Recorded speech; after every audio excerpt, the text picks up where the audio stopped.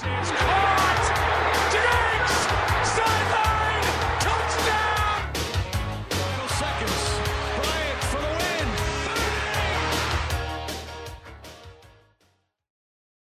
What is up, ladies and gentlemen? Welcome again back to the BB Show. I'm your host, as always, Beebs, here with my favorite co-host, Chen. How you doing, man?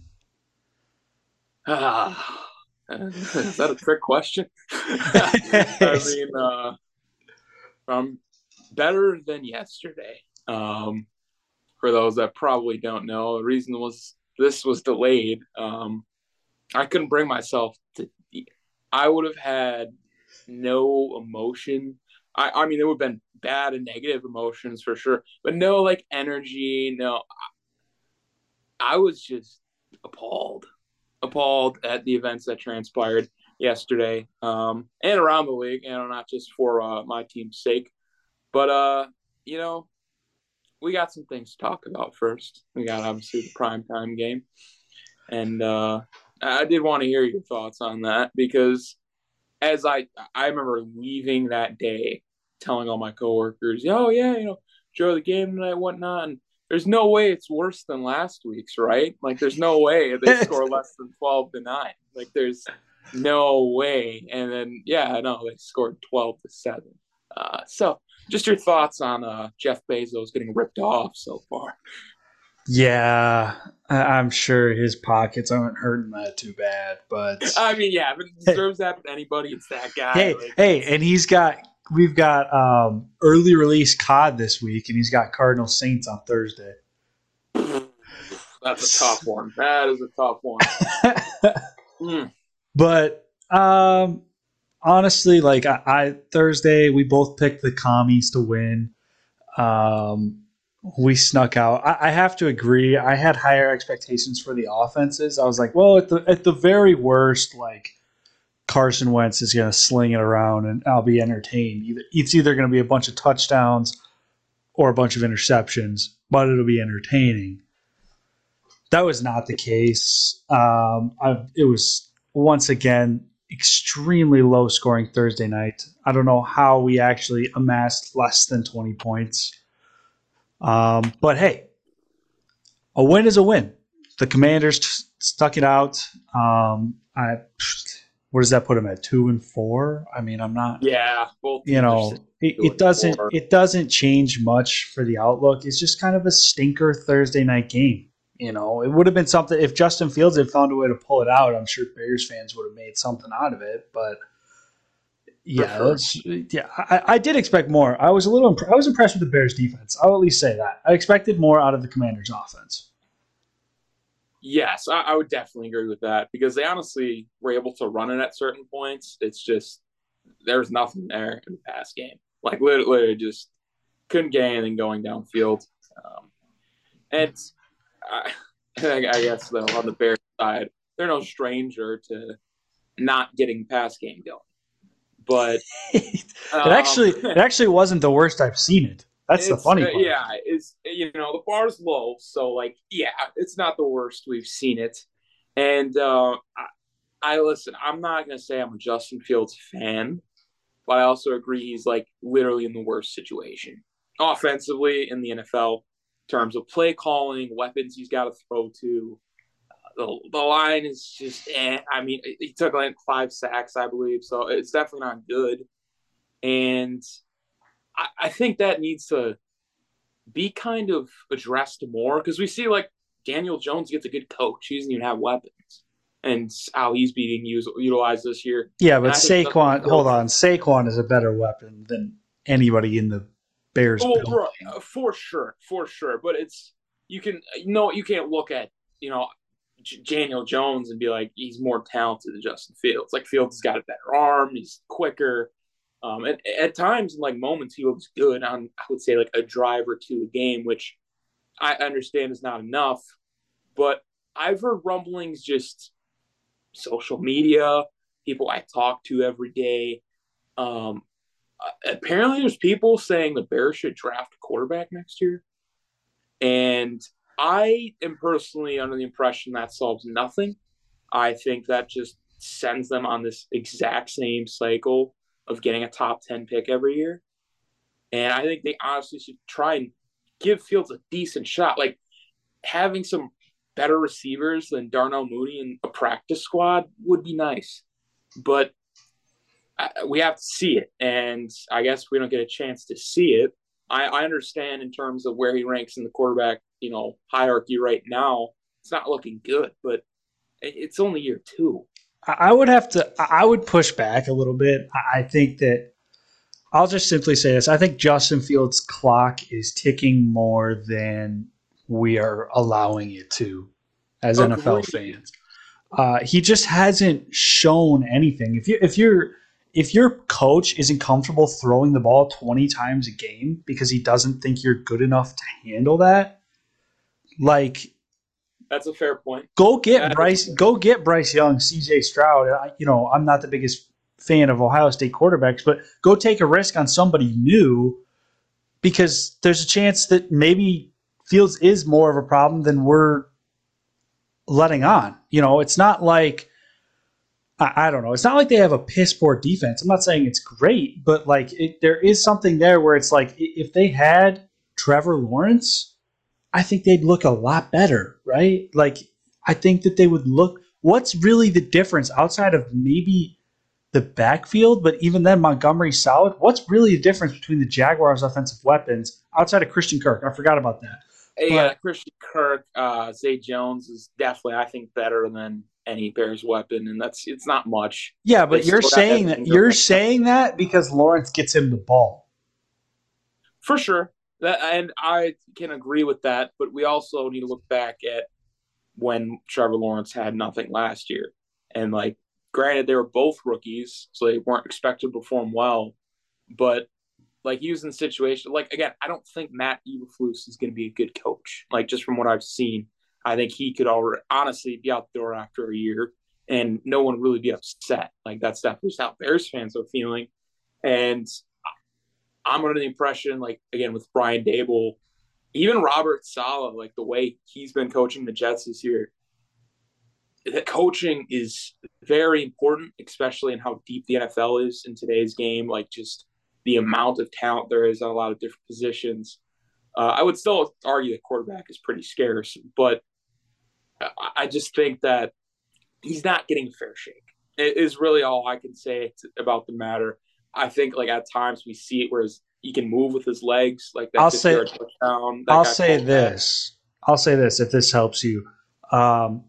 This would not be a year that I would move on from Fields right away. I don't think this QB draft class is it. If it was Fields' class and there were guys like Fields himself as a prospect, Lawrence, Wilson, Lance, I'm forgetting some more, a loaded QB class where there's a generation, specifically a guy like Trevor Lawrence, where there's a generational prospect. Right. Yeah, or a Josh Rosen, Kyler Murray type of situation, right? Where you find that you're okay, no, we were just moving on. We like that sort of thing. Yeah, make that move. But I would agree that the Bears offseason needs to look somewhat like the Jets this past year if they want to take steps forward. Go get guys like Garrett Wilson. Go get guys like Breece Hall. Find those diamonds in the rough. I know those were big names coming out of college, but you get what go get skill positions. Go get stars and start to build around that. I mean, not to get off topic, but the Jets have turned Jamal Adams, I believe, into Quinnen Williams, Garrett Wilson, and Breece Hall. Yeah. Talk about a win, right? That's how you change a franchise's future. So, look, they had the chance to do that with Khalil Mack, and we'll see how that plays out. Can't remember exactly what they got for him. It was not as big a load as they paid. I believe they got a second out of it, though. And hopefully they can hit on that pick. They're definitely going to have a high first round and high second round pick of their own. So you're looking at maybe 3 starters if you draft well. Yeah. And that's really, I think, all they can ask for at this point. And like you said, go after stars and free agents. Get those. Yeah, it's not even a star at this point. Go get take a risk on somebody. Pay low on Calvin Ridley or something. Something weird, just something who can go run around and catch it. It's just as simple as that sounds. Go get Deshaun Jackson. I heard, hey, he's not retired. Okay. All right. We're this is where we switch to the We move on. Commanders. Yeah. Yeah, I don't even have much to say about the Commanders. No, we gave the Bears enough of their limelight. I mean, at the end of the day, we're all talking about their future. Like, in terms of present day, they still stink. So we can move on. In terms of the noon games, do we want to just touch it out right away? Yeah, let's get it out of the way. Elephant in the room. Let's get it out of the way. Just tackle it. You want to go first, or should I? I know we probably both have a lot to say. I'm gonna try and keep this short because we talk about the Packers too much on this podcast. But the bottom line, I guess I'll go first. The bottom line is this team is not a contender. In the weak NFC, could they make the playoffs? Yes. But barring they don't make a move for DJ Moore, they obviously didn't get Robbie Anderson. They don't make a move for DJ Moore or Odell Beckham or some other guy who's on the trade block for an offensive weapon.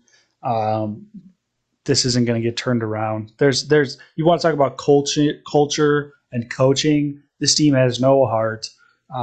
They're on some layover here from not even winning a championship. I don't know how that makes sense, but it's just like you look at the NFC, and the Packers actually aren't alone in this. It feels like there were a number of teams in the NFC last year who went all in for a championship, and that being mainly, I'm referring to the guys with older quarterbacks, such as Rams, Packers, Bucks, and now you're seeing teams kind of spiral because of either winning the championship or not getting it. And it's just a weird situation that the Packers find themselves in. I don't know where they go from here. They have to continue to try and contend with this roster. I don't know. My expectations were already down. But my expectations, you guys heard me on Wednesday. I said I'm tempted to take the Jets. So that kind of tells you where I was at heading into the week. It only kind of affirmed my thoughts, but I conclude, before I get all heated, I'm going to conclude my discussion. So you can take over. Yeah, I'll take the floor for a bit. Because here's the deal. Initially, I was going to light this team up. I was very upset. Very upset.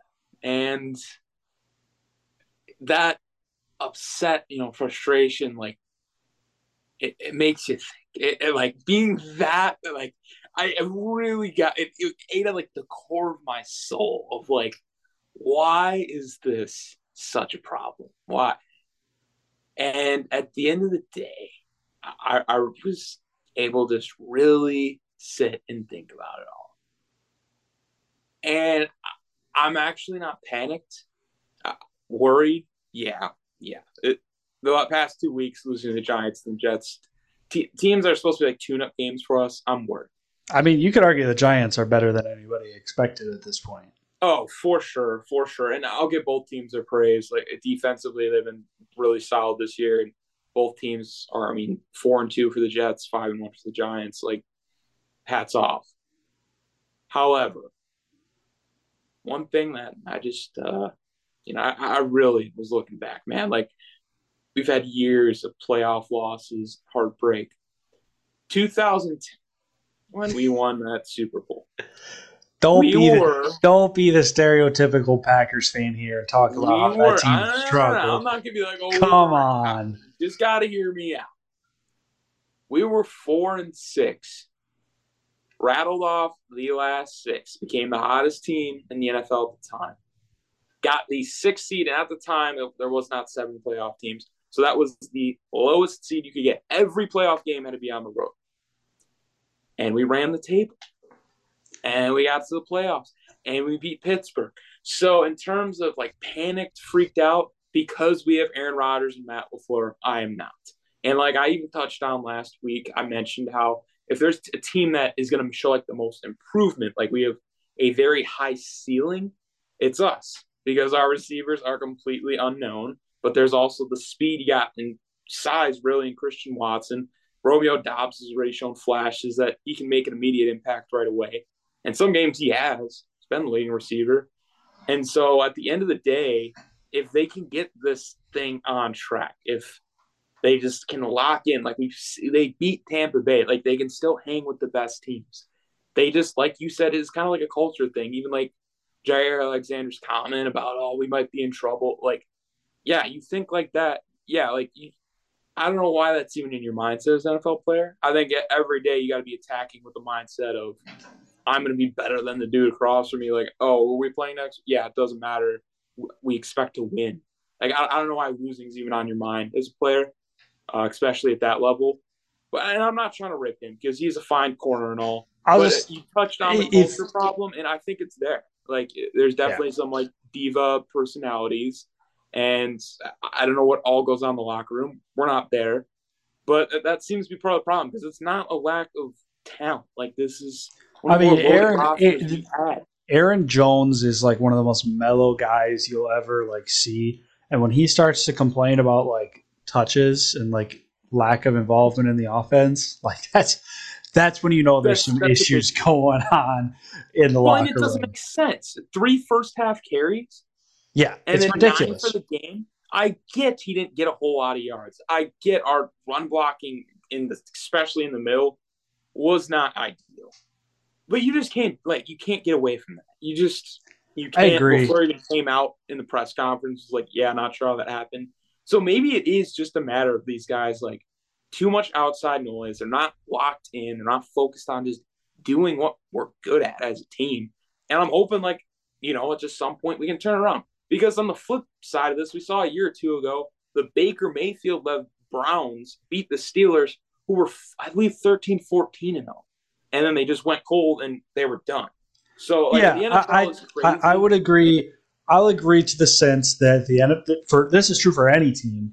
The NFL Right. season is very long, and the team that wins the Super Bowl is usually a team that's hot at the end of the year. Look at the Bucks in 2020, right? They lost to the Right. Saints twice, not pretty losses. And then what do? They get the Saints a third time in the playoffs, and they go win, roll through a tough Green Bay game at Lambeau in the NFC Championship. They were the hot team, right? Say what you want about Brady, but you go back another year, the Chiefs were the hot team almost all year. So there are teams that do get it for the whole year, but you could go all the way back to the 16-0 Patriots losing to the Giants, right? The Giants got hot at the right time and had the answer. So it's just a matter of like predicting who's going to be in the Super Bowl is so impossible because of injuries, whatnot, and because of this. There's always teams. How am I forgetting the Bengals? Right? Yeah. Like, nobody saw that happening. So I'll agree with you in the sense that if the Packers get lucky and they are that team this year, that mediocre team that nobody thinks is a Super Bowl contender and shows up in a wild card and gets hot and just rides the momentum all the way to Arizona for the Super Bowl, yeah, I do agree with you. But in the sense that I just don't see the roster doing that right now. I mean, I yeah, don't have initial the reaction. confidence. Right. Initial reaction. We lost to the Jets in Lambeau. Not a positive outlook. But No, but let's like if we do something like go sign Odell Beckham, if assuming he's healthy, or trade for DJ Moore, or do something where we're starting to see rumors, like even Rodgers is hinting at it, like a move is going to be made here because it's clear that there is a personnel issue with wide receiver. Like right. that could spark this offense into something that is completely different from where it's at right now.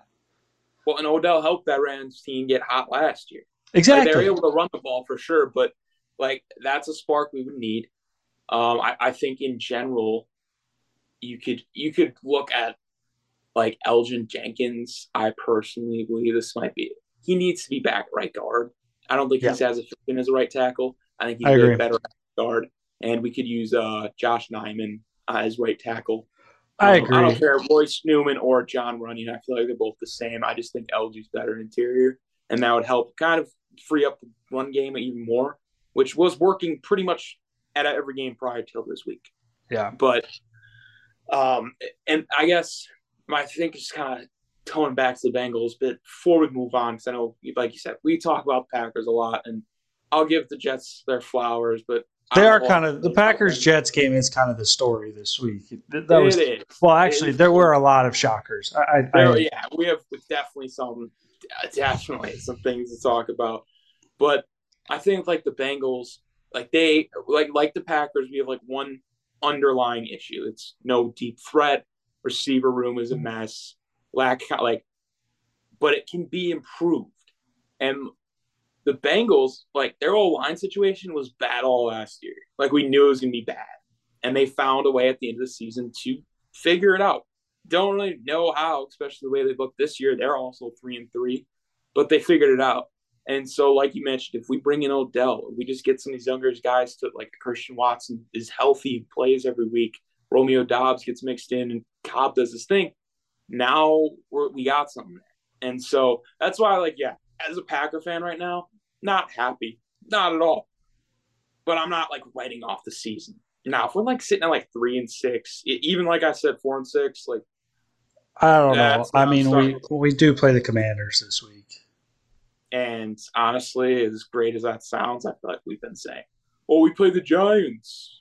Oh, we play the Jets." Okay, but you could argue that, but the Commanders just barely snuck by the Bears, and they did just lose. And the Giants are like, actually, you know what? Let's talk about the Giants Ravens. Let's move on because I owe the city of New York actually 2 apologies, but the first one being for the Giants, the second one being for the Jets. I'm not going to go out and say that the Giants are legit. I'm still not 100% sold on their roster, okay? But what I guess I'll ask you, like, where is this? They're 5-1. They've also, my apology is this: is I disrespected them, and they have my respect now, right? Like, you have my respect, Stark, that sort of thing.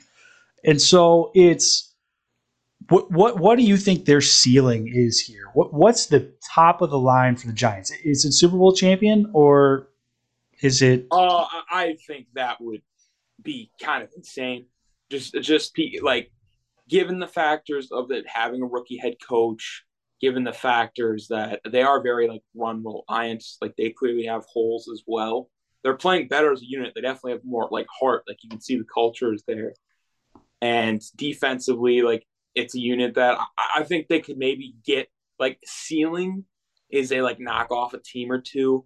I just don't see them like going toe to toe with like the Eagles or like even like the Vikings, like a top NFC team now or even down the line. Like I wouldn't see them taking down Brady in the conference championship.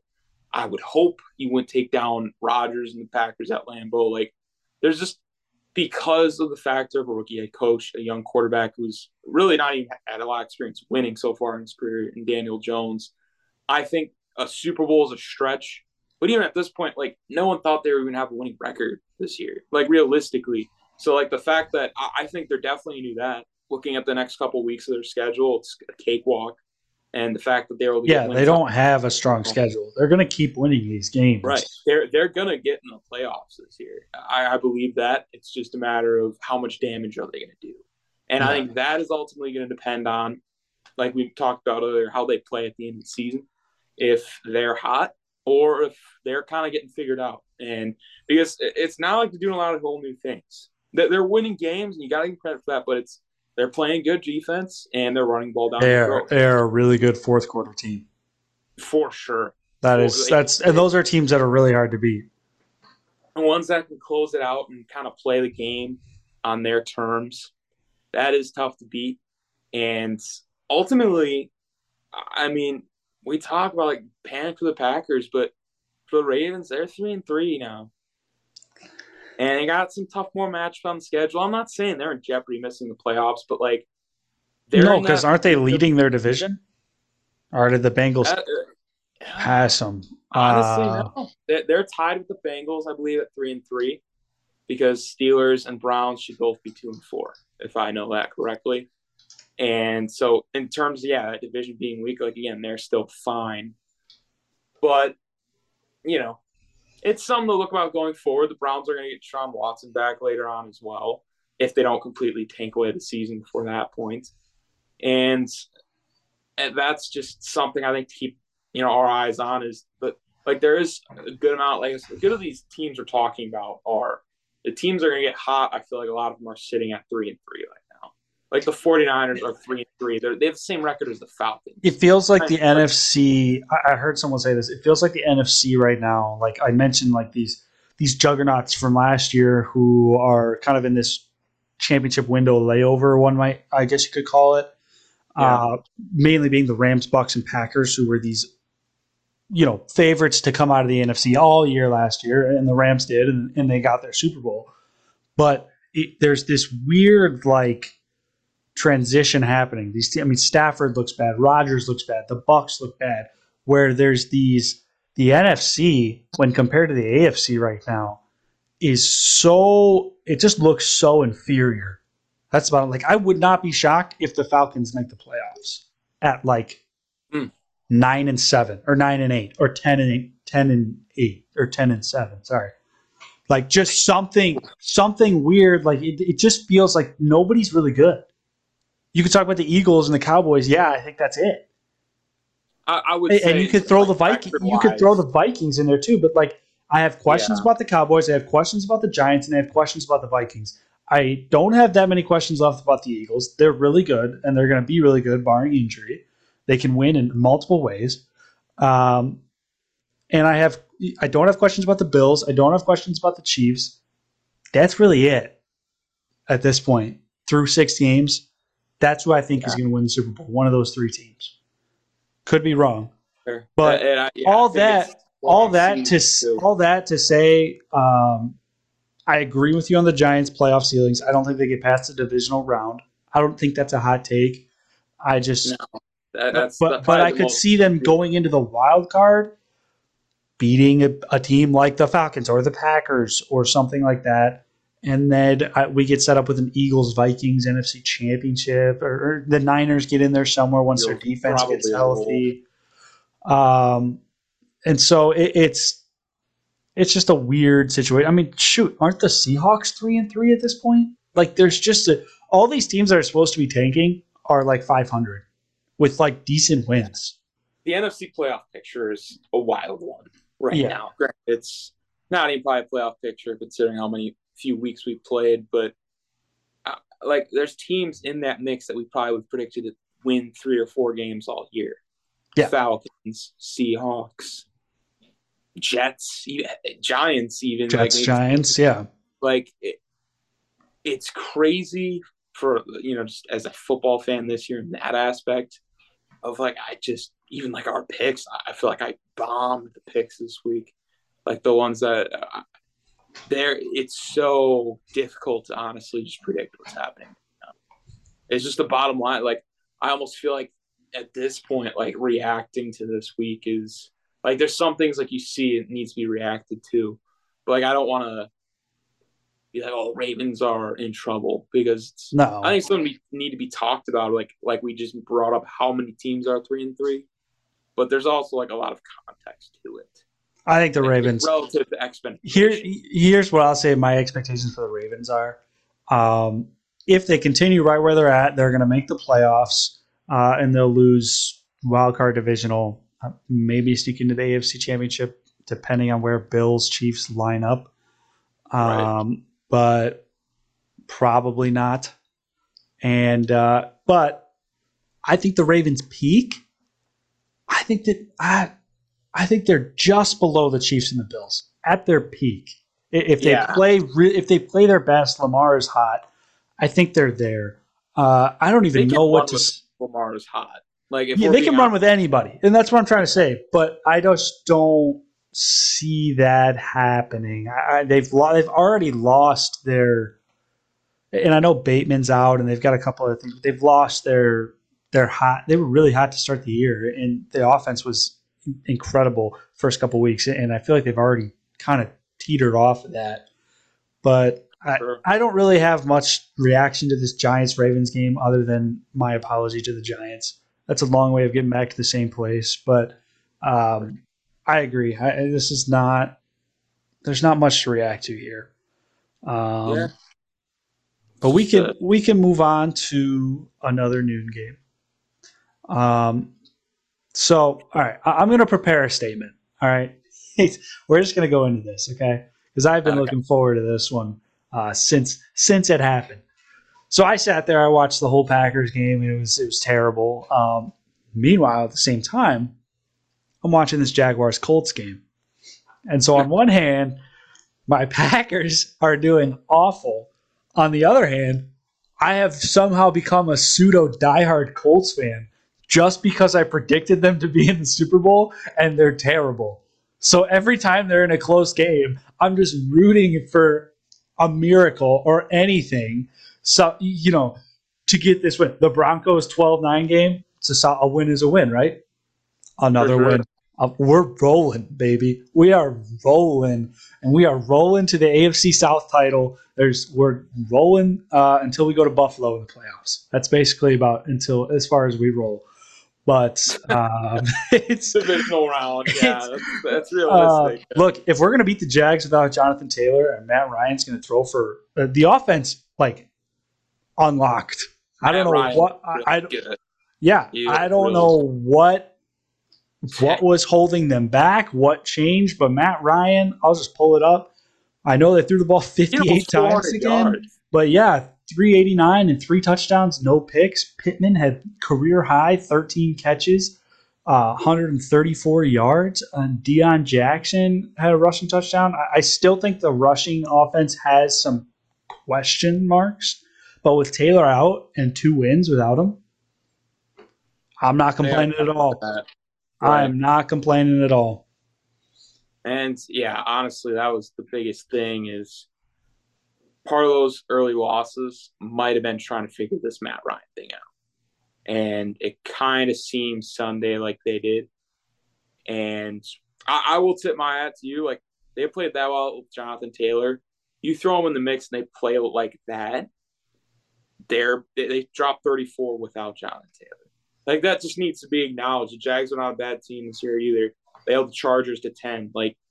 This is not the Jags in the past. I have some. We'll get to the Jaguars. It's divisional games usually tight like that.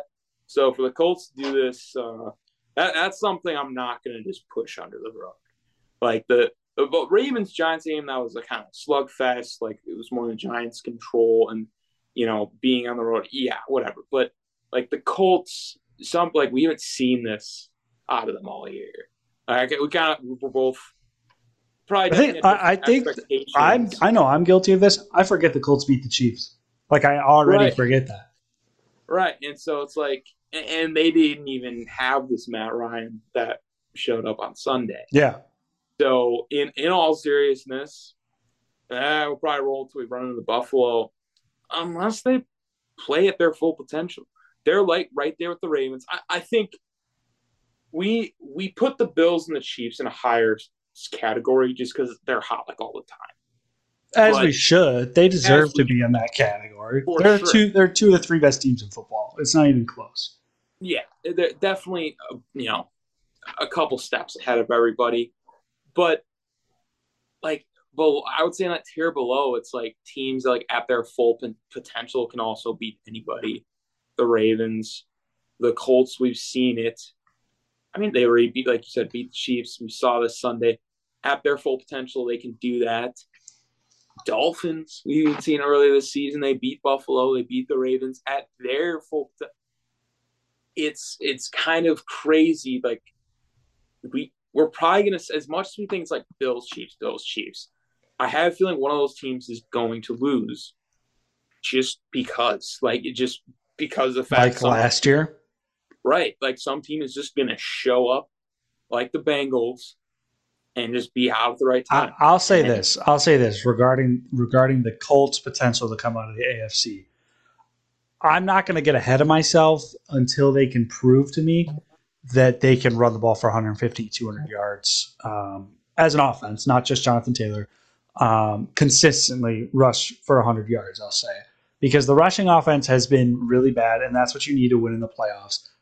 If they can figure that out, Jonathan Taylor will be their greatest weapon against either one of these teams. Okay, Josh Jacobs shredded the Chiefs, and if you go to Buffalo in January, and Buffalo is in the snow and struggling to throw the ball, and you have Jonathan Taylor to help carry you to victory, I think that the Colts have a chance to win that game because it looks like Buffalo's going to have the home field advantage in the AFC. So I don't think the Colts come out of the AFC unless they figure out the rushing game. That's the bottom line. For sure. And that's, like I said, like when I mean full potential, it's that. It's if they're going to have this passing game going, they need to also have the running game going with it. They need to be just unstoppable like the Bills and Chiefs. But in terms of that, like, it's just my Colts praise for the day. Jaguars, I believe they're sitting at 2-4 now. Yeah. Definitely not. I think they're definitely going to steal a couple more wins. But ultimately, I'm a little disappointed, honestly.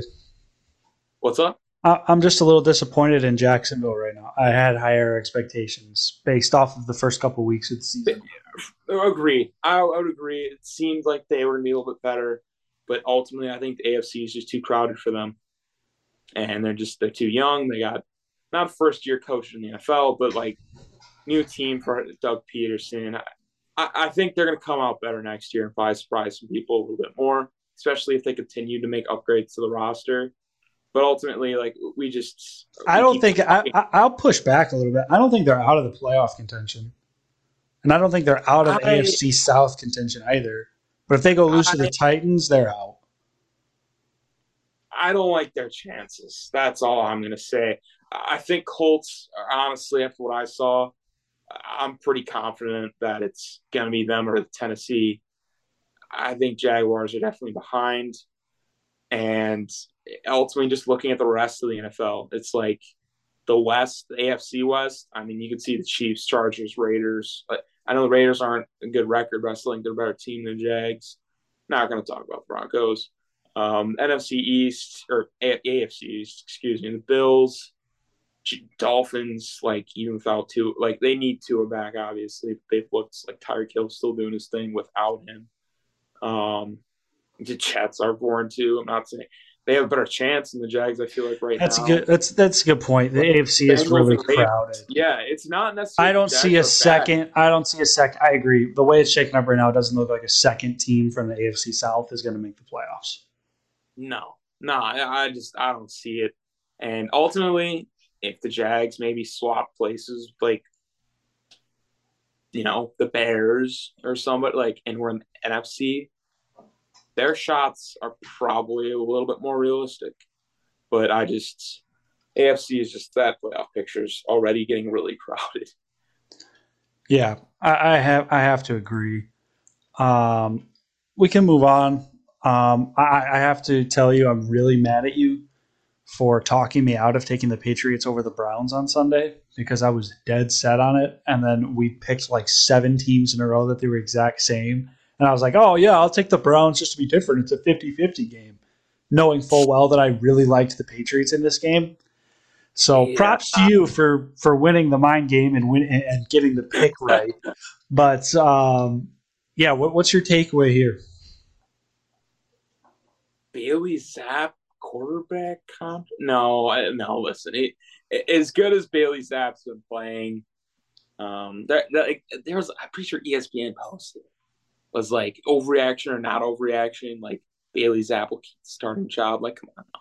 Mac Jones is a solid guy. He's a solid quarterback. He hasn't shown anything that makes you want to bench him. But I will say this is probably something Belichick could turn into like a Jimmy Garoppolo situation where teams see Bailey Zapp. I don't know. I'm not that sold on Mac Jones. I'm not like. Does Mac Jones have a performance like this? 300 yards, no picks, 2 touchdowns? Last year he definitely probably had, one of those, maybe 2 of them in there. I do see what you're saying. It's not like, oh, like Mac Jones is like confirmed, like gonna be the guy. I just don't think you invest the first round pick in a guy. Like it's just gonna be very tough. If you go to Bailey Zapp, like there's no going back, I guess is my point. And like you could play Mac Jones. And I just think that Belichick does not care that he invested a first round pick if he's going to win more games with Bailey Zapp. That's a fair point because if anyone would do it, it's Belichick. He's done it before. see Tom Brady. Yeah, they invested $100 million into Drew Bledsoe. See how that right. went. They got a and Super Bowl. that's honestly a worse investment because it wasn't even just a draft pick; it was a draft pick, and you paid him. So honestly, you got a point in that aspect, and I think if this continues, where we see this is kind of what Cooper Rush I think needed to do in order to, I don't say like beat out Dak Prescott, but like have it's like a serious conversation about a quarterback controversy, because that's just the bottom line. Is like you have to kind of enhance the play of people around you, and the fact that Zappi's going for 300 yards and making the Patriots receivers who are not like crazy good, like Jacoby Myers is all right, but makes them look good as a rookie that's middle round. Like I got to tip my hat to that, especially against the Browns team who's like they're pretty stout defensively. Not in the past though, as we've seen with the Jets, but I have some questions about the Browns, but yeah, you sum up my Bailey Zappi thoughts. I think they'll go with Mac Jones when he comes back, but I honestly wouldn't be shocked if they didn't at this point. Like he's 2-0 as a starter. He almost beat Rodgers coming in and relieving Brian Hoyer. So that just remains. I'm putting that in a to be determined category here. We'll just see how it goes. But they're not rushing Mac Jones back. For the Browns, sitting at 2-4 in a tough division. I got to be honest. I'm not writing them off fully, but it doesn't look good. It doesn't look good. They got some games ahead of them too. And you know what? This is what we expected. I think that they were honestly overperforming our expectations a little bit. And 2-4. If you'd have told me that at the start of the season, I'd have been like, yeah, I could see that. Like that seems realistic. Like Brissett's all right. Nick Chubb will get him going, and the defense is all right. But without Deshaun, he's going to be their big difference maker. Like, yeah, they invested in this guy. They just got to wait for him. But that's kind of where I see it. And they're like, again, they're 2-4, but like they're just that Jets game they could have honestly realistically won. Like they're competitive, and so like it's not like I would agree they're overperforming a bit, but I don't know. It's even like again like.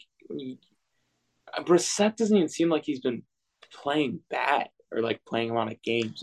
That's why I think that kind of saying, like you mentioned, saying it before the season that if they're sitting at 2-4, it would surprise you. Like that does make sense.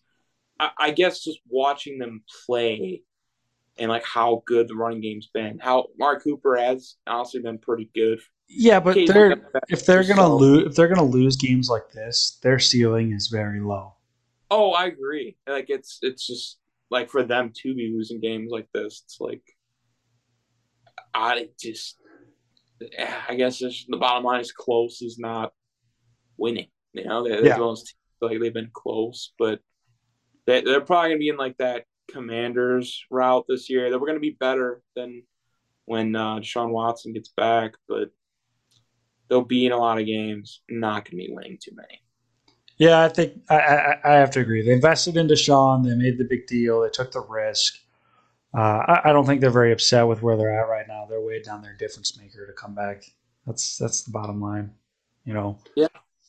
How about the Bengals barely sneaking out of New Orleans 500? Barely sneaking out alive here. Yeah, it was barely, and I know I mentioned the Red Rifle revenge game. I didn't know this. He was 2-0 against the Bengals in his career going in. Now he's 2-1. Well, win some, you lose some. And I even saw a report that he continues to play at a high level.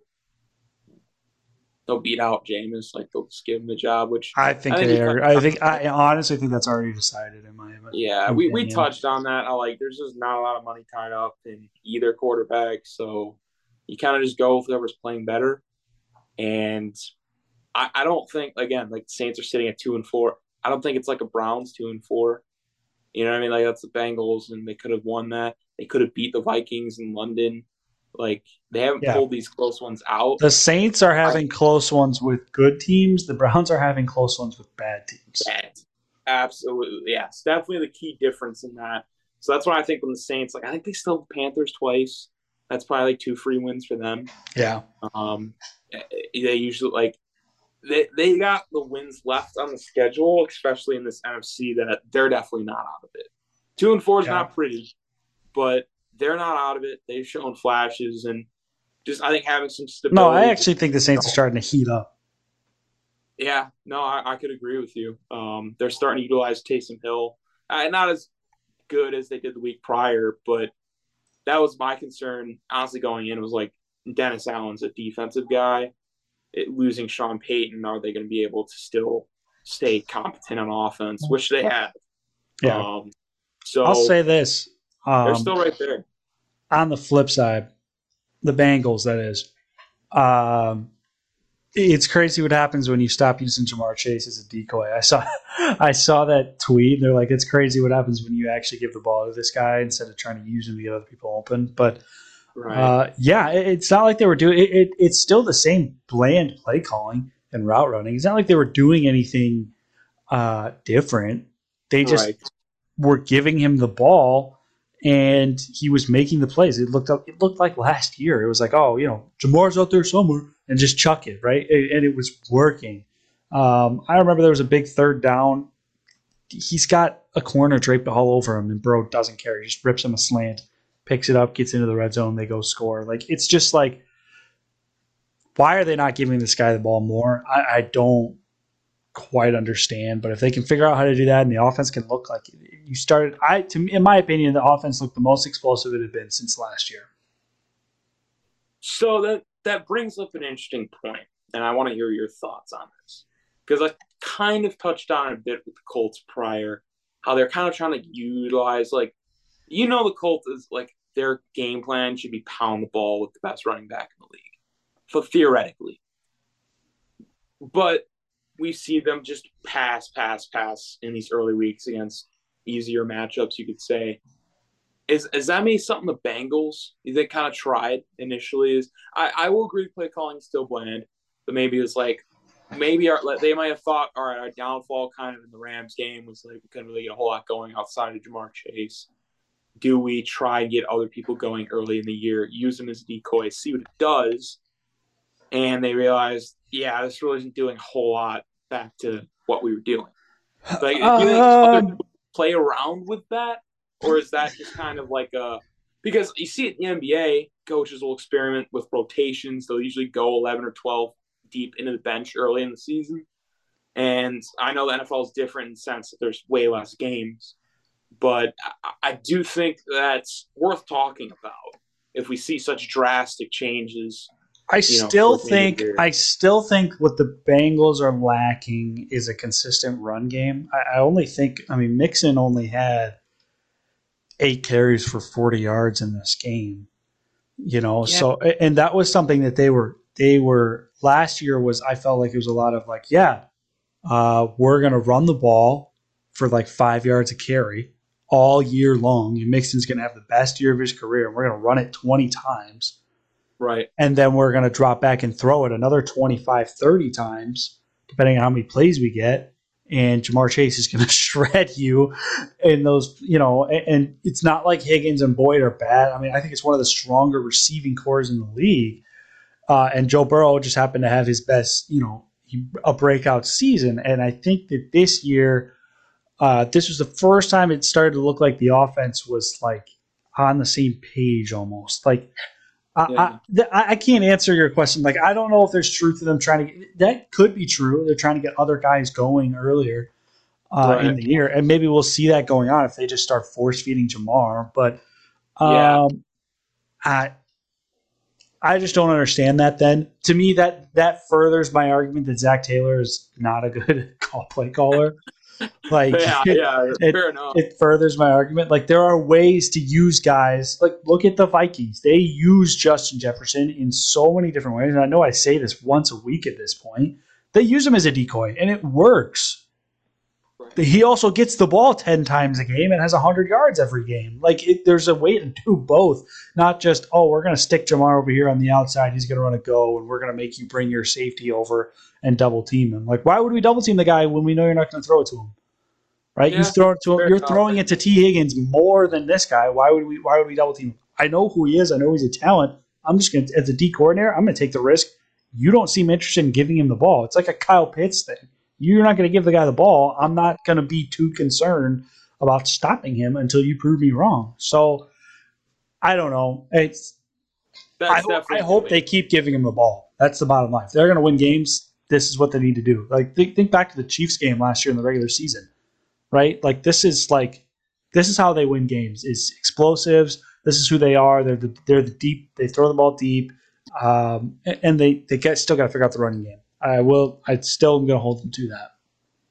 Definitely for playoff success, that's got to be more consistent. And because quite frankly, 8 carries is that's never going to get it done.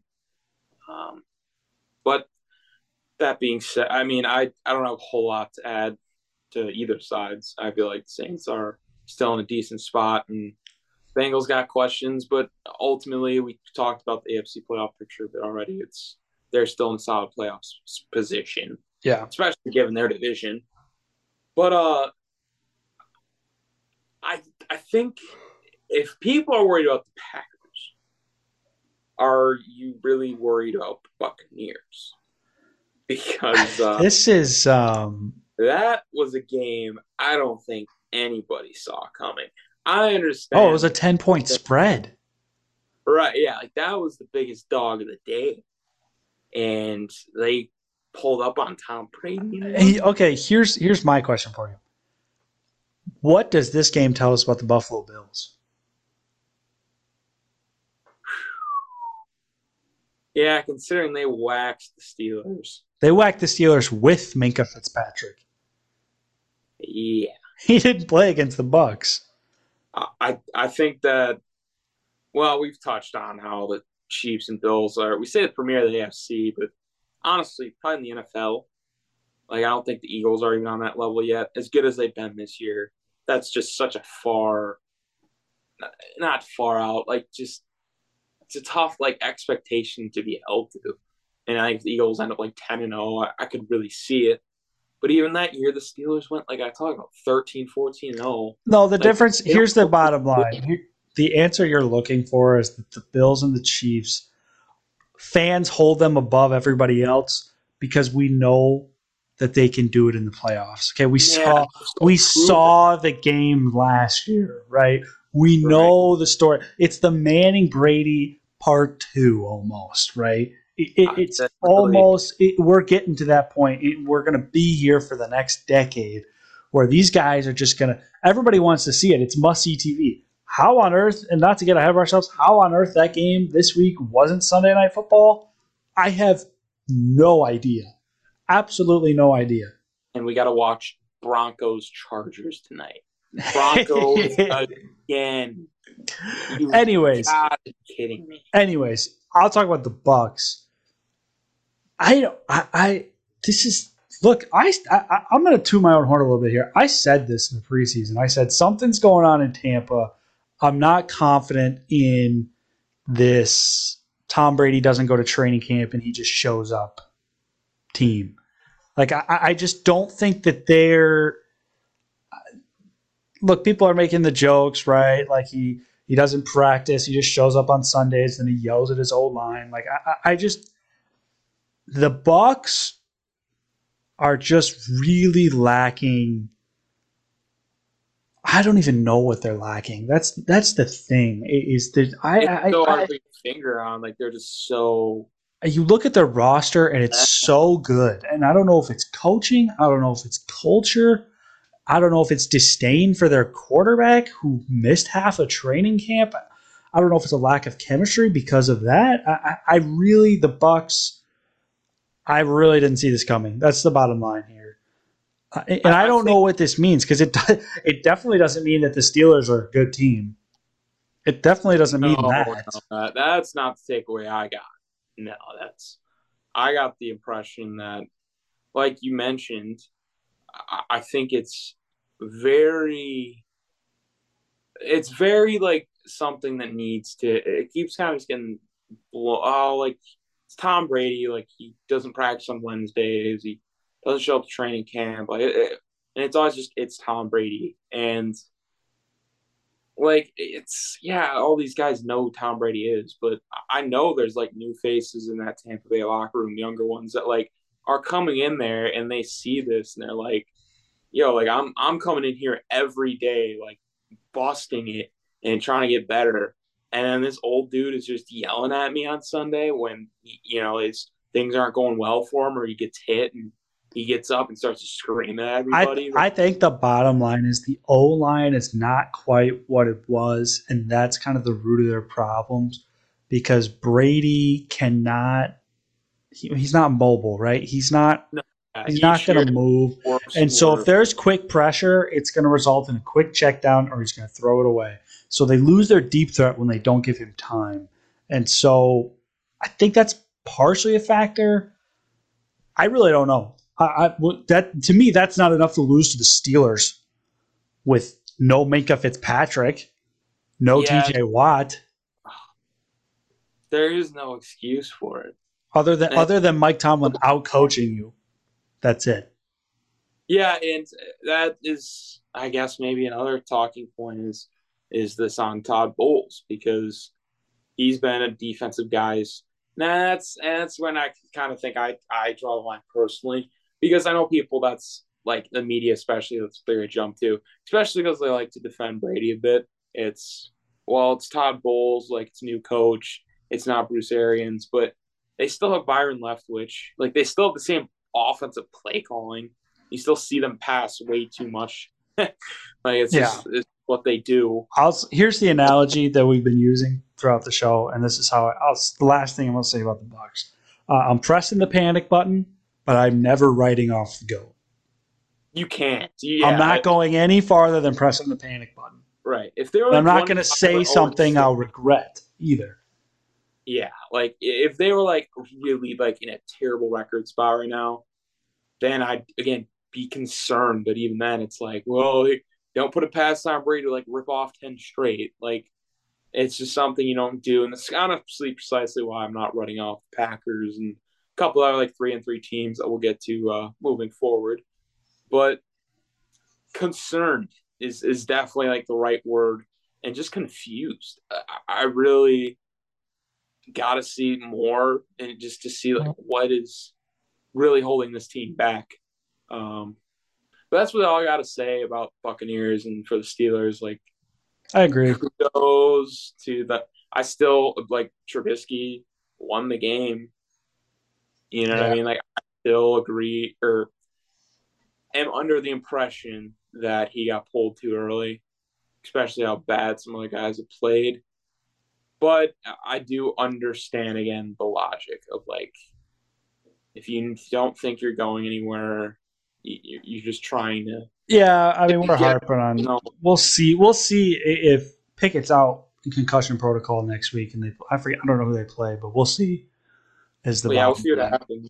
Yeah, but so I actually want to pull this stat. You might be 0-6 on Falcons picks. I'm not shocked. I think you're either 1-5 or 0-6. You know what's crazy is they're 6-0 against the spread. Yeah. So like essentially, whatever I say for the Falcons, you pretty much just fade it, and you're gonna win money. Like that's so. Note that when we go over our Wednesday predictions, you want to make a little extra money for the weekend. Bet whatever I say is going to happen in the Falcons. It never happens. How the 49ers, who they're stout defensively, always are like Bosa was a scratch. Bad game, but what in the you knew that all the Falcons were going to do is run the ball. Marcus Mariota only threw it 13 times. Granted, he was nearly perfect, but like it's such a one-dimensional, like 3 yards, 4 yards in a cloud of dust. And the Falcons are still getting it done. I don't understand it. I mean, again, kudos to them for having the same record as the Buccaneers through Week 6, I'm which gonna no one saw hey, coming. I'm gonna throw something out here. This could be a hot take, but I want to see your reaction. Arthur Smith, Coach of the Year.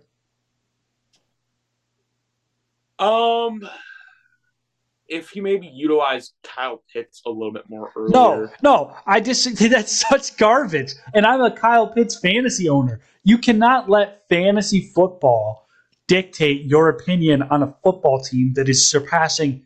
They're 6-0 against the spread. They're surpassing everybody's expectations, including Vegas. I agree that he's a contender.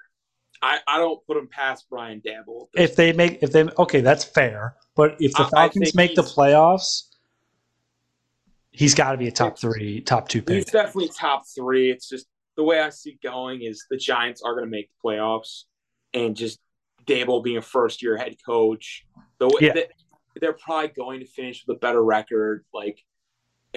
That's what I mean. There's some really interesting names that you could bring up, depending how crazy the record for the Eagles gets, like how many Nick Sirianni could be a name.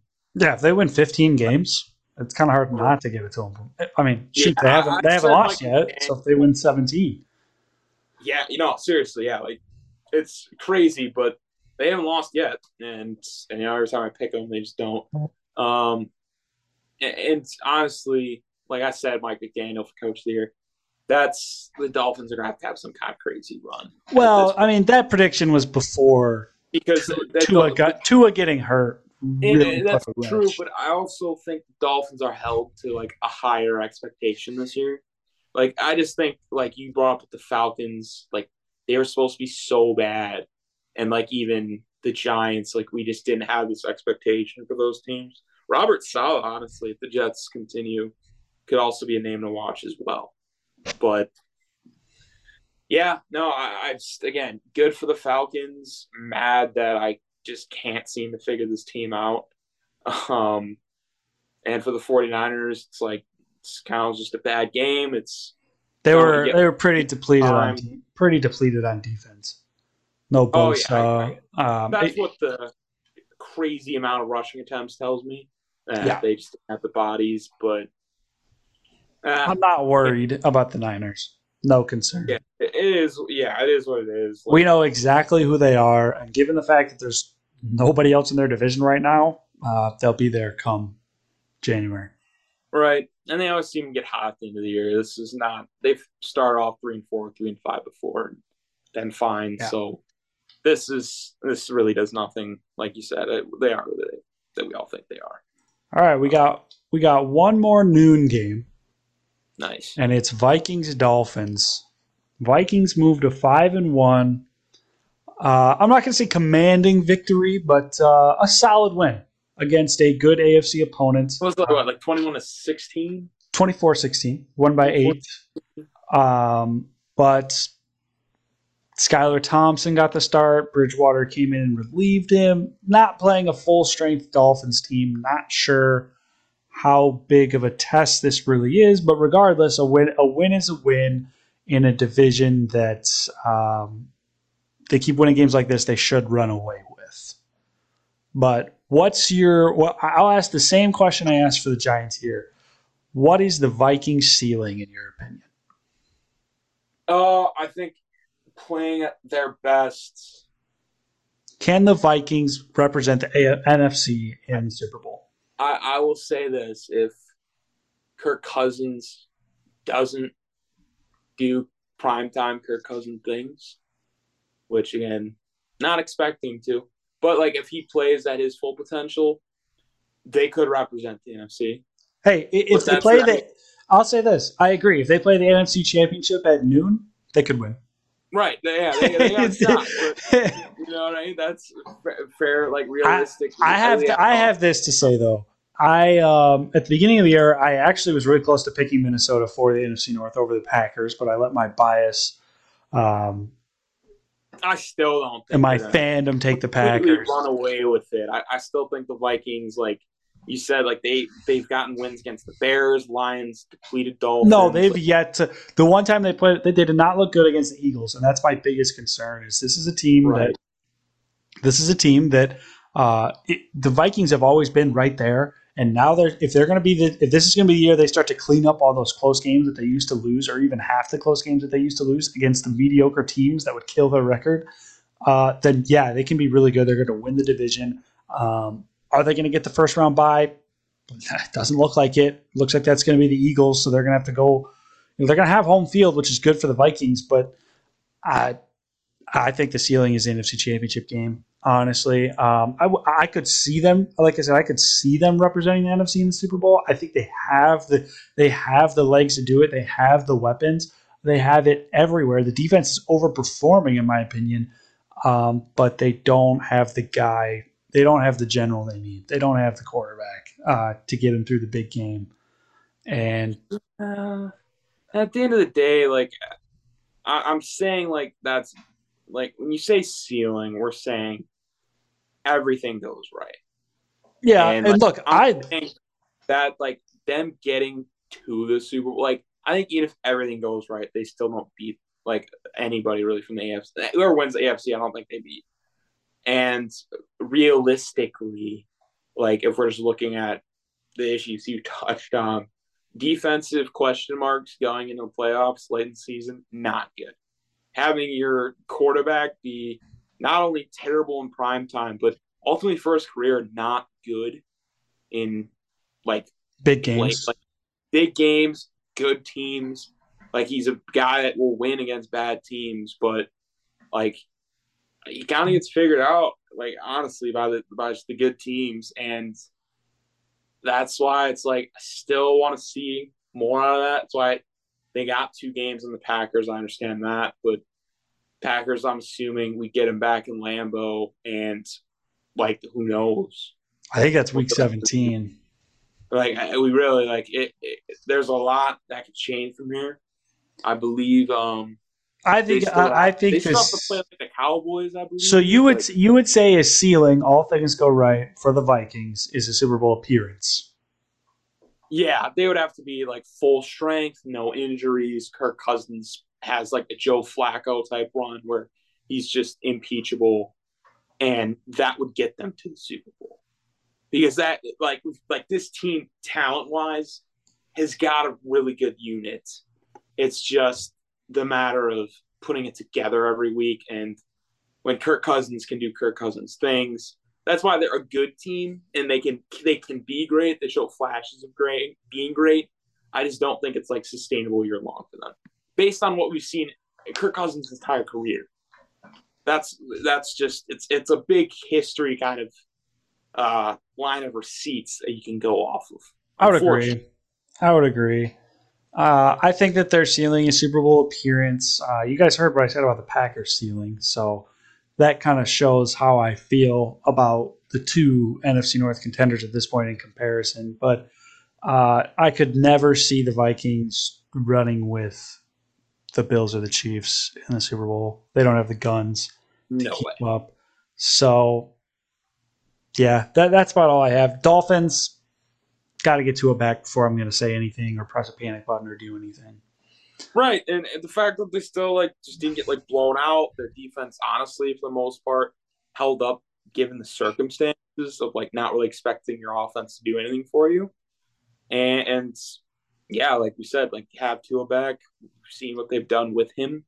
They've beaten the Bills and the Ravens. Something to be noted. That's why I picked them. I understand they lost, but like I was just like, I want to pick the Dolphins because at the end of the day, I think they'll probably win next week. Like I think this is a team that's still really good. They're like I believe they're in that 3-3 club too. Yep. Like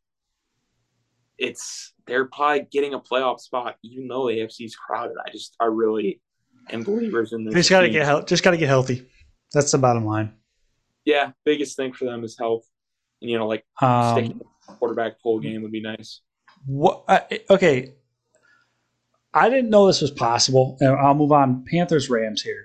I didn't know it was possible to win a game by 2 touchdowns and look bad doing it. When it's against a team that's the Panthers, it can be done. Just for the matter of you get many possessions because the Panthers are just going to keep booting it away with you.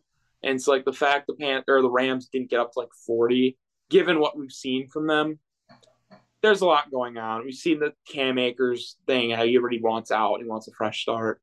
And this is a guy, a crucial piece for them last year in the playoffs. Stafford, there's definitely concern still. At O-line, they lost their already crap left tackle for the year, so that a bad situation gets even worse. I'm gonna take this moment and I'm just gonna. This might be my only chance all year to do this with any of these teams. I'm just gonna say I told you guys so. Go check the receipts on the NFL preseason predictions. All right, go check the receipts. I said I don't know if the hot take the Rams don't make the playoffs, and it's looking like that's gonna hit. I actually should have put money on it, but yeah, that's. I don't have much else to say about the game. Panthers tank for Bryce Young or CJ Stroud, whoever you want. Do your thing, dish out. Oh, we got to talk about Robbie Anderson actually. Robbie Anderson to the Cardinals. What's your immediate reaction?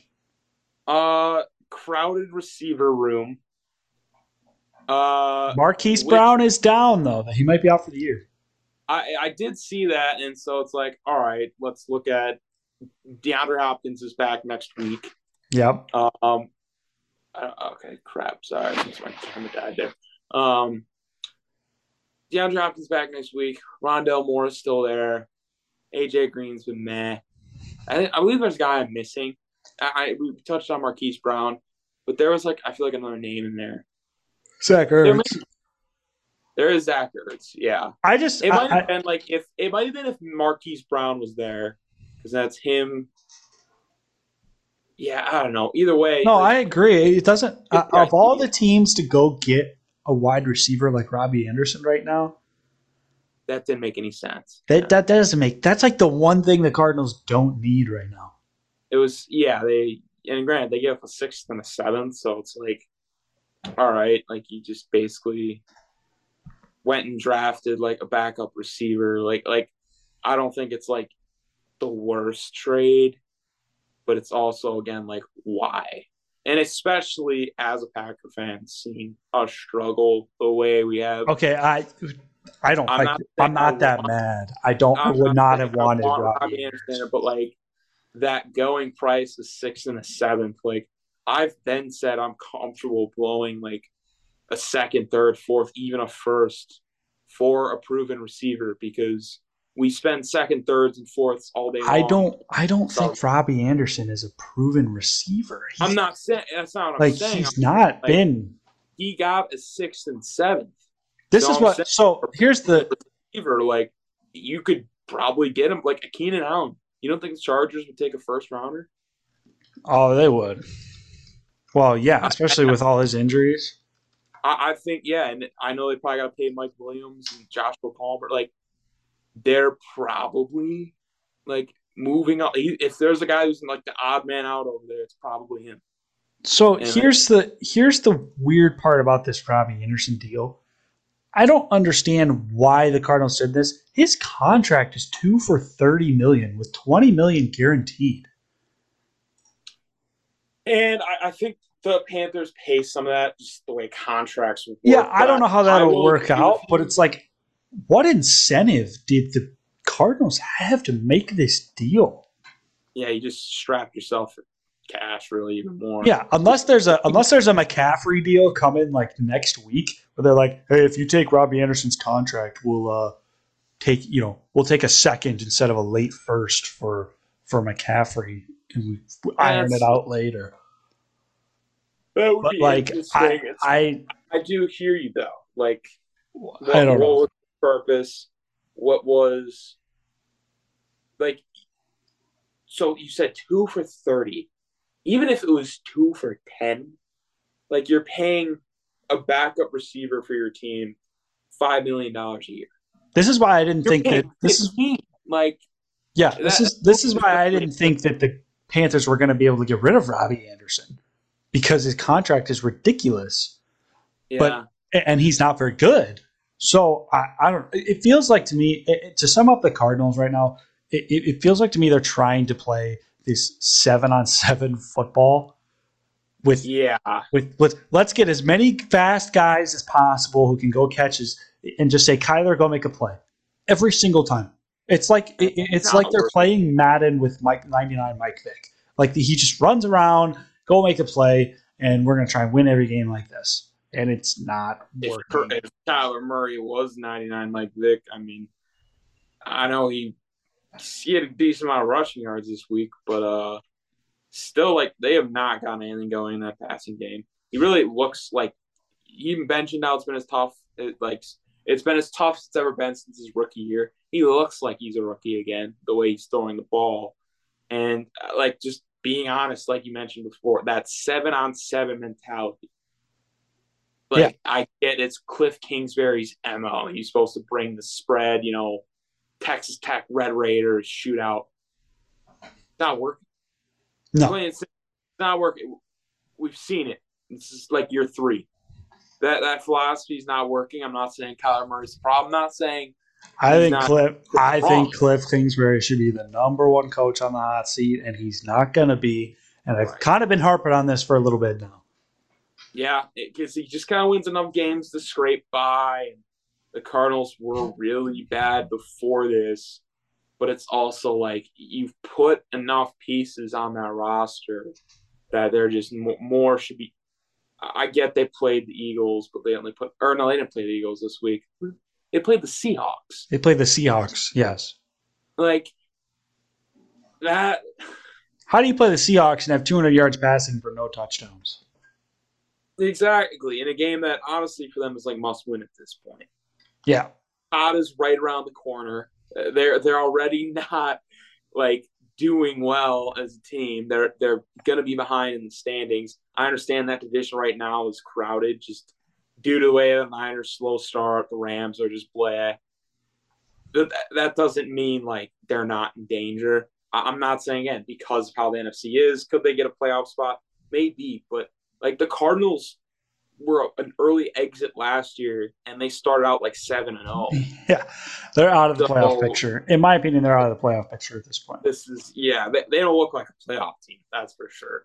I'll say this though, I'm definitely worried about it. I did pick the Seahawks this week. Of course, I did say go check the receipts. I said I am dead set. The Seahawks are gonna steal this game at home. This is my upset pick of the week. And honestly, I just rolled with the Cardinals because I was all in on the Kyler Murray, Marquise Brown strat, and that crashed and burned. I already know. Yeah, that fantasy frenzy, that crashed and burned. But your Travis Kelce, Mark Andrews did not crash and burn. So we'll move on. I had the Seahawks winning. Don't have much to say about the Seahawks. Just keep rolling. They're going to win their home games. I think they're in the playoff debate at this point at 3-3. Yeah. Which is crazy to think about, but final news real quick. Baker will compete for a job according to Steve Wilks once he comes back from injury. That's just Jay Walker. That's just disappointing. Yeah. That's sorry. I had to throw that out there because I mean I don't think we even touched on it just because how bad the Panthers are, but no, they're in a tank mode, and they should. They're beat out by a guy who's the MVP like the UFL or whatever. Yeah. All right. Bills go into Arrowhead, get the win. They've done this 2 years in a row now in the regular season. What's your takeaway here? What are your thoughts on this game? This was the game of the week, in my opinion. Is pretty like hats off to the Bills.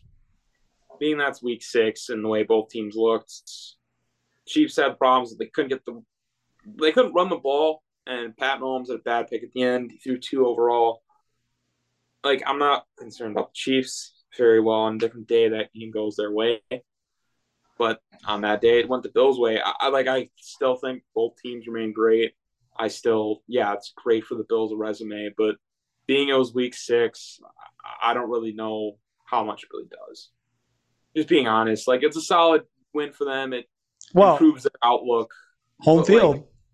Right. They got the tiebreaker now. Like, it's important. I'm not gonna be like, it was nothing, but I don't want people shouldn't be going overreacting like Bills are way better than the Chiefs because like that's just simply not true.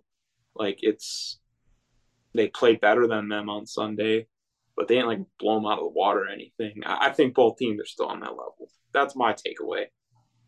I know I'm a Chiefs guy saying they're going to be my pick for the AFC and all, but like it's all those guys like Patrick Mahomes, Andy Reid, that whole team. You just can't write them off. And they didn't I'm look. not writing them off. I have some reservations about their defense. I think their defense is overperforming to my expectations right now, and I want to see if that continues. And they're better than I think they are. Right. But I don't have much to say about this game other than I just enjoy watching Allen Mahomes, man. Yeah, It really feels like it's Brady Manning all over again. Like you look forward to these games. I have no idea how this was in prime time, but forget about that. You look forward to these games, and it's like you circle it on the schedule, and now I'm just like, all right, can't wait for them to see each other in the playoffs again, right? Like like that. It just feels like we're leading towards, especially after last year's divisional game. Like I don't know if that'll ever be topped. It's one of the greatest football games ever played, in my opinion. Yeah. I did see. So here was the difference. The moral difference, I will say, for the Bills. They scored with 1:08 left on the clock, and immediately everybody's minds, it was so different than the playoff game. And I get there's a huge difference between a minute and 13 seconds when Mahomes is over there. But it was so different. That sideline went back, and they were like, all right, it was almost like Kobe, like, job's not finished. Yeah, right. And the defense comes out, and ironically, in 13 seconds, gets a pick on, like, the second play of the drive, or the first play of the drive, and then the game's over because they can kneel it out.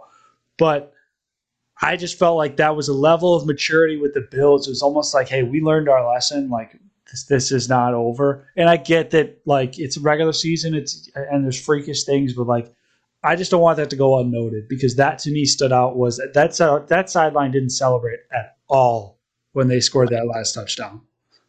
No, so I totally agree in the fact that we definitely shouldn't like let it go unnoted. We should definitely just be like, oh, it's nothing, you know.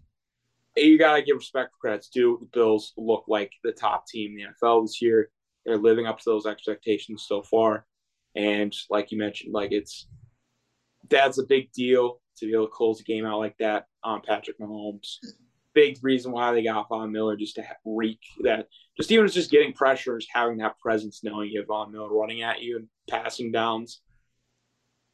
But I just overall for the outlook. Like it's again not nothing and it's not like everything, but it's definitely something. And I think this game is played in Buffalo in the playoffs. A lot of people are inclined to take Buffalo. Like that's just, and even depending on how the season finishes out, even if it's an Arrowhead, after seeing what they did week 6, people are going to remember this for sure. Yeah. And I think it definitely gives the Bills confidence in the playoffs. So that's definitely something for sure. Yeah, that's well said. That's well said. It's without saying anything, it was well said. Yeah. It's all right. Let's save that closes off the Sunday games. We're gonna save Cowboys Eagles for Wednesday, despite recording on Monday night. We like to save the primetime games, but let's. I'll do a quick recap of our picks here. All right. So far, going into Monday Night Football. I am 7-6, and you are 6-7. All right, we both got Commanders, Colts, Bengals, and Rams right. I also grabbed Vikings, Seahawks, and Bills, and you grabbed Patriots and Eagles, which I don't know why. I looked at this, I was like, why on earth would I ever take the Cowboys? That was the stupidest thing I could. You were in love with Cooper Rush. I was. Hey, you know what? And I'm still going to defend him. That game was close. I'm still good. That game could have been a blowout, and it wasn't. So I don't think he had 4. I said 3. I don't think he had 3. I thought it was 2. But you know what, man? I still think there's a competition. I'm keeping my mouth shut this week, but I just don't think Dak. It's not as much as I'm in love with Cooper Rush as much as I'm out of love with Dak. I don't like Dak. I don't think he's very That's good. fair. Yeah, you can have that. I just think like you know his rep around the league and definitely in the Cowboys organization. I'm going to be kind of stunned if he doesn't get his job when he comes back. Especially like this is a game like if Cooper Rush won, I think it's a debate. Like people would talk about it to knock off the undefeated Eagles, but to play kind of how a backup would, yeah, not a great look. And okay, we need to stop because we're recapping a game that we need to save. Yeah. But yeah, you were mentioning just beforehand our picks close. Yeah. So, and you have the Broncos tonight, so I'm still very confident that I'm going to close out this week with a win again. I'm very confident in my Chargers Don't pick. sleep on those microwave meals, man. I will be sleeping on the microwave popcorn. Okay. I'm telling you. I'm telling you. As for Fantasy Frenzy, you are leading. You already won because I'm done, and you still have Austin Eckler. You have 138. I have 133. Okay. It was close though. I have 133, and I picked Jonathan Taylor.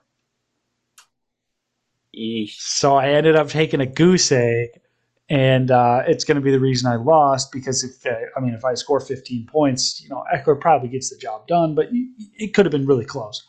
Right. With that being said, quick recap. I did have Allen and Diggs, and they combined for 56 points. So that strategy definitely paid off. Cup was solid. His floor of 16 points. I took a risk. I should have taken Kenneth Walker. I said I was debating between Taylor and Kenneth Walker. Man, yeah. And I should have taken Ken Walker. I think that this would be really interesting then with Eckler still going tonight. But I did take Ramondre Stevenson. He had 25, had a garbage time touchdown. Zach Ertz as a sub because you sold. Zach Ertz had 14. And then I kind of got burned on Mike Evans. He only scored 8 points. And he had a really good matchup against the Steelers, but just a weird game. And then I had McPherson in the Bucs defense. Then you had Kyler, who kind of struggled. Marquise Brown struggled. They combined. Or Kyler had 14. Marquise had 11. Christian McCaffrey, solid pick. He had 22. And then you really got lucky because Tyreek Hill in the fourth quarter just erupted. Nuclear. So he had 29. Mark Andrews had 23. Kelsey had an off week of 19. And then Rams defense had 10. Gano had 6. And so that puts you above 137 to 133. As for the totals, right now, obviously, you would have 2 wins, but without Eckler playing, I have 474 and you have 440. So I still have Big Eckler Knight's going to close this gap. Big Eckler Knight closes the gap for sure, but I still have a 34-point advantage. For sure. And going forward, I do like – I know it burned you last week, but just so we don't have to play just universal rules. Like if we see the questionable tag, we see I like it. I paid the punishment. You're paying the punishment too when it comes around. I really like that idea because then we might have to really dig deep. There's a lot of dudes that are questionable with buys and whatnot. We might put together with some cool rosters, which is going to be cool. I could have started. I was this close to starting Ramondre Stevenson and Ken Walker and having it combined for almost 40 points. Yeah, that literally would have been great. So I love the idea. That will definitely be the rule going forward is you take gamble on a guy that's, might not play. That's it's the risk, Yeah, whatever. For you, it doesn't really matter because you're still overall, you had such a heavy lead. And quite honestly, I tried your Josh Allen big strat and didn't really pan out. It's because you tried it with Kyler and Marquise Brown. I know. That was quite a bold take. I was 1 week off, too, on Burrow and Chase because I tried that the week before. And if I had that this week, oh, boy. Yeah, Burrow had a nice day. He really did. And, but, all right, we're going to debut a new segment here to close us out. Probably another I don't know, 10, 15 minutes, but we're going to call this kind of a better or worse thing. So I'm going to name a team. I'm going to give you a team, and you just right away go better or worse off instinct from the original team that I named. Okay? And I'm smiling because you're not going to like who I'm going to put you on the spot for.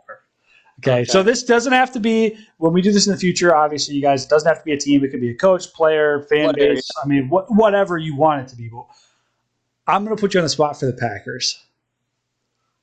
Okay. Okay, I'm going to give you a couple layups. Then we're going to make it a little interesting. Okay, so better or worse than the Packers? The Bengals. Right now, or are we talking? Right now. Right now, the Bengals look better than the Packers. Okay. Cowboys. Oh. Right now, the Cowboys are definitely better than the Packers. Okay. How about Atlanta? Oh. I cannot definitively say, and I still even think like that's a game we should win. I think they're worse than the Packers. All right. How about the Saints? Again, like probably be close the way we've been playing. I'm still gonna say they're worse than the Packers.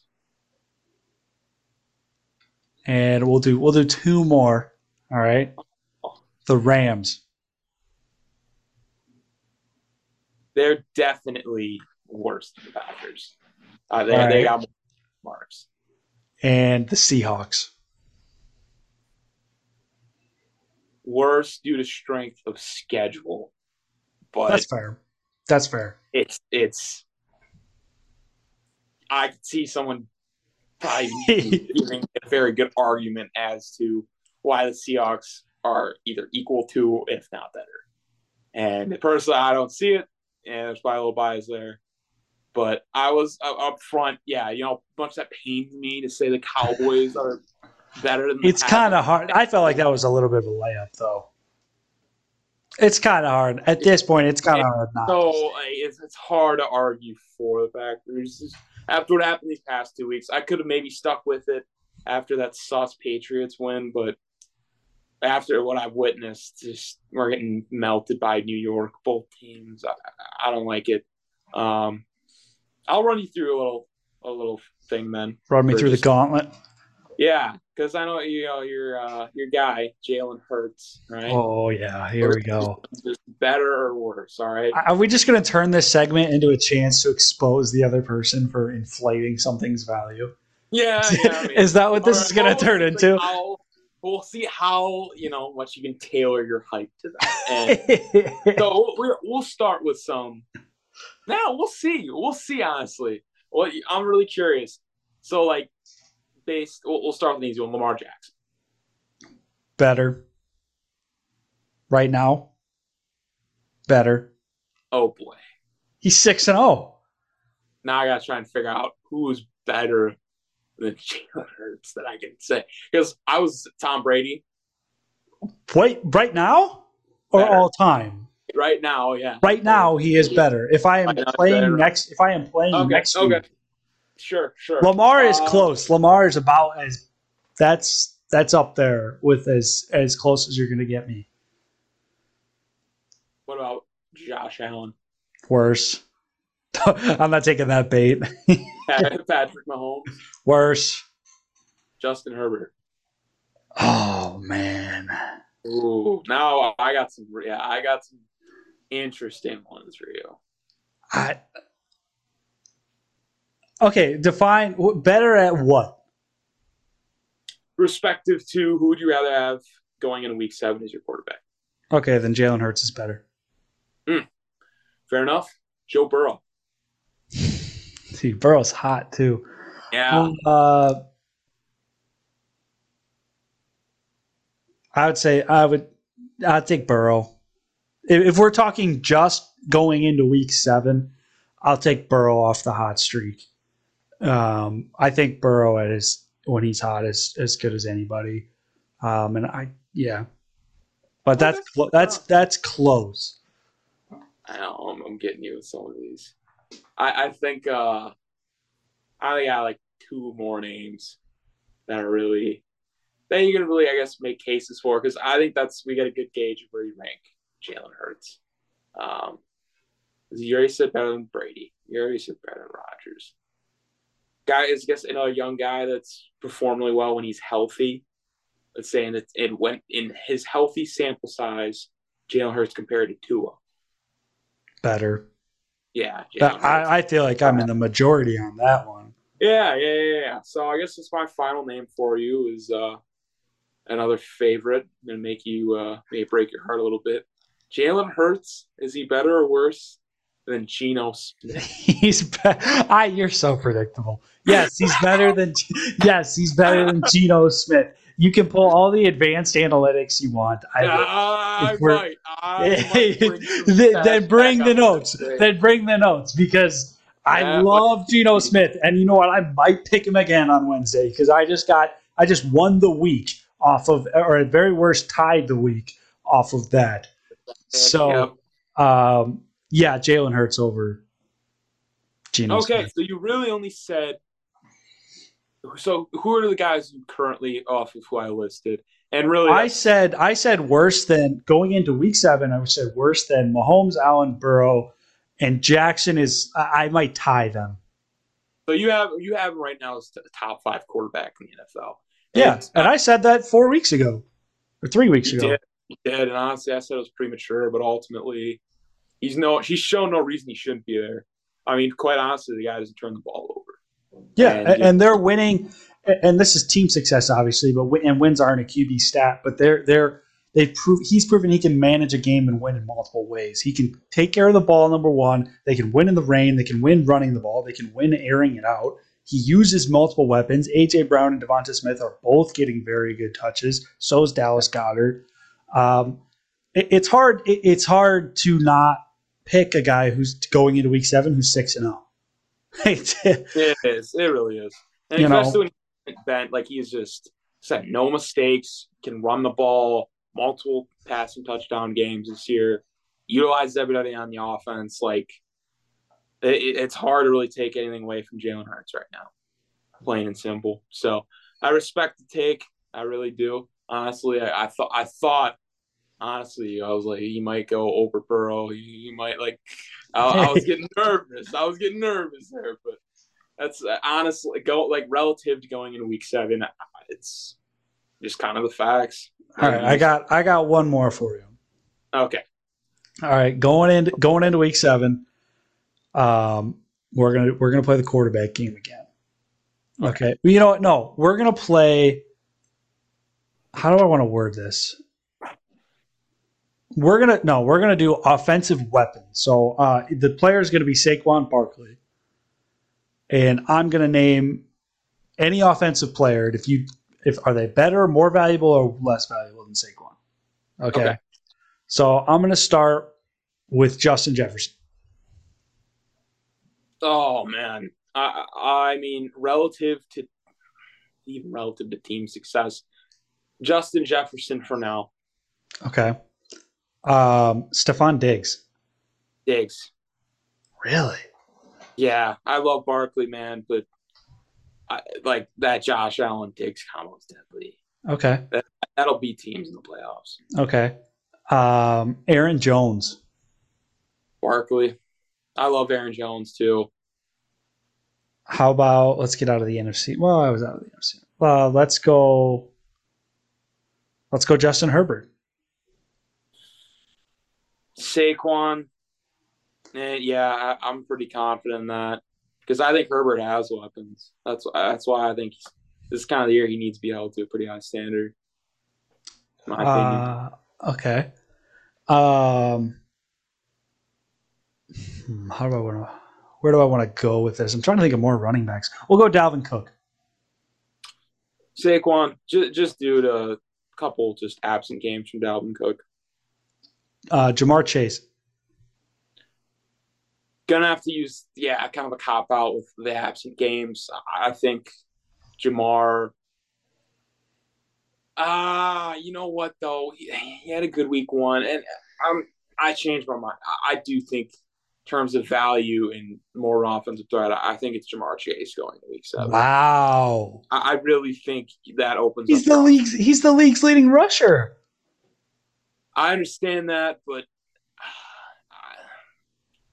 I hate to say like I need to see more. It's just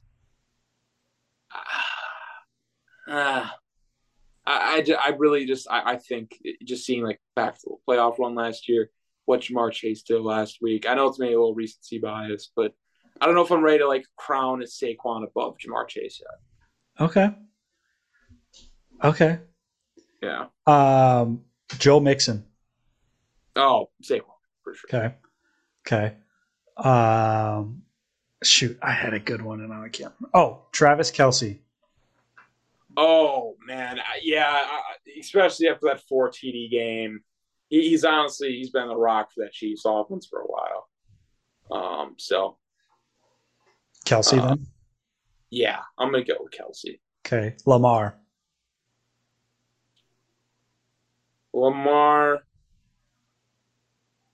It is close given what the two provide for teams. I just think Lamar has less to work with. So Barkley? I'm going with Lamar. I'm with Lamar. Okay. I'm going to go with Lamar Jackson. He's already got an MVP. You know what I mean? Like, we had those talks early in the season. I don't think he's dead yet. Final answer. Aaron Rodgers.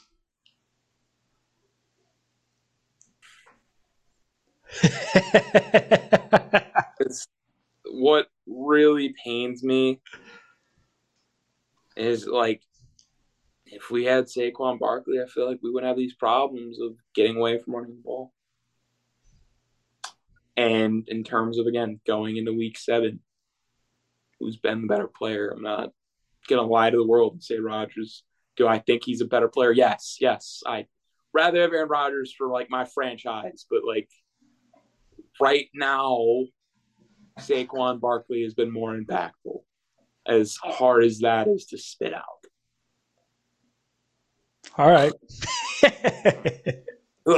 Sorry I had to do it to you.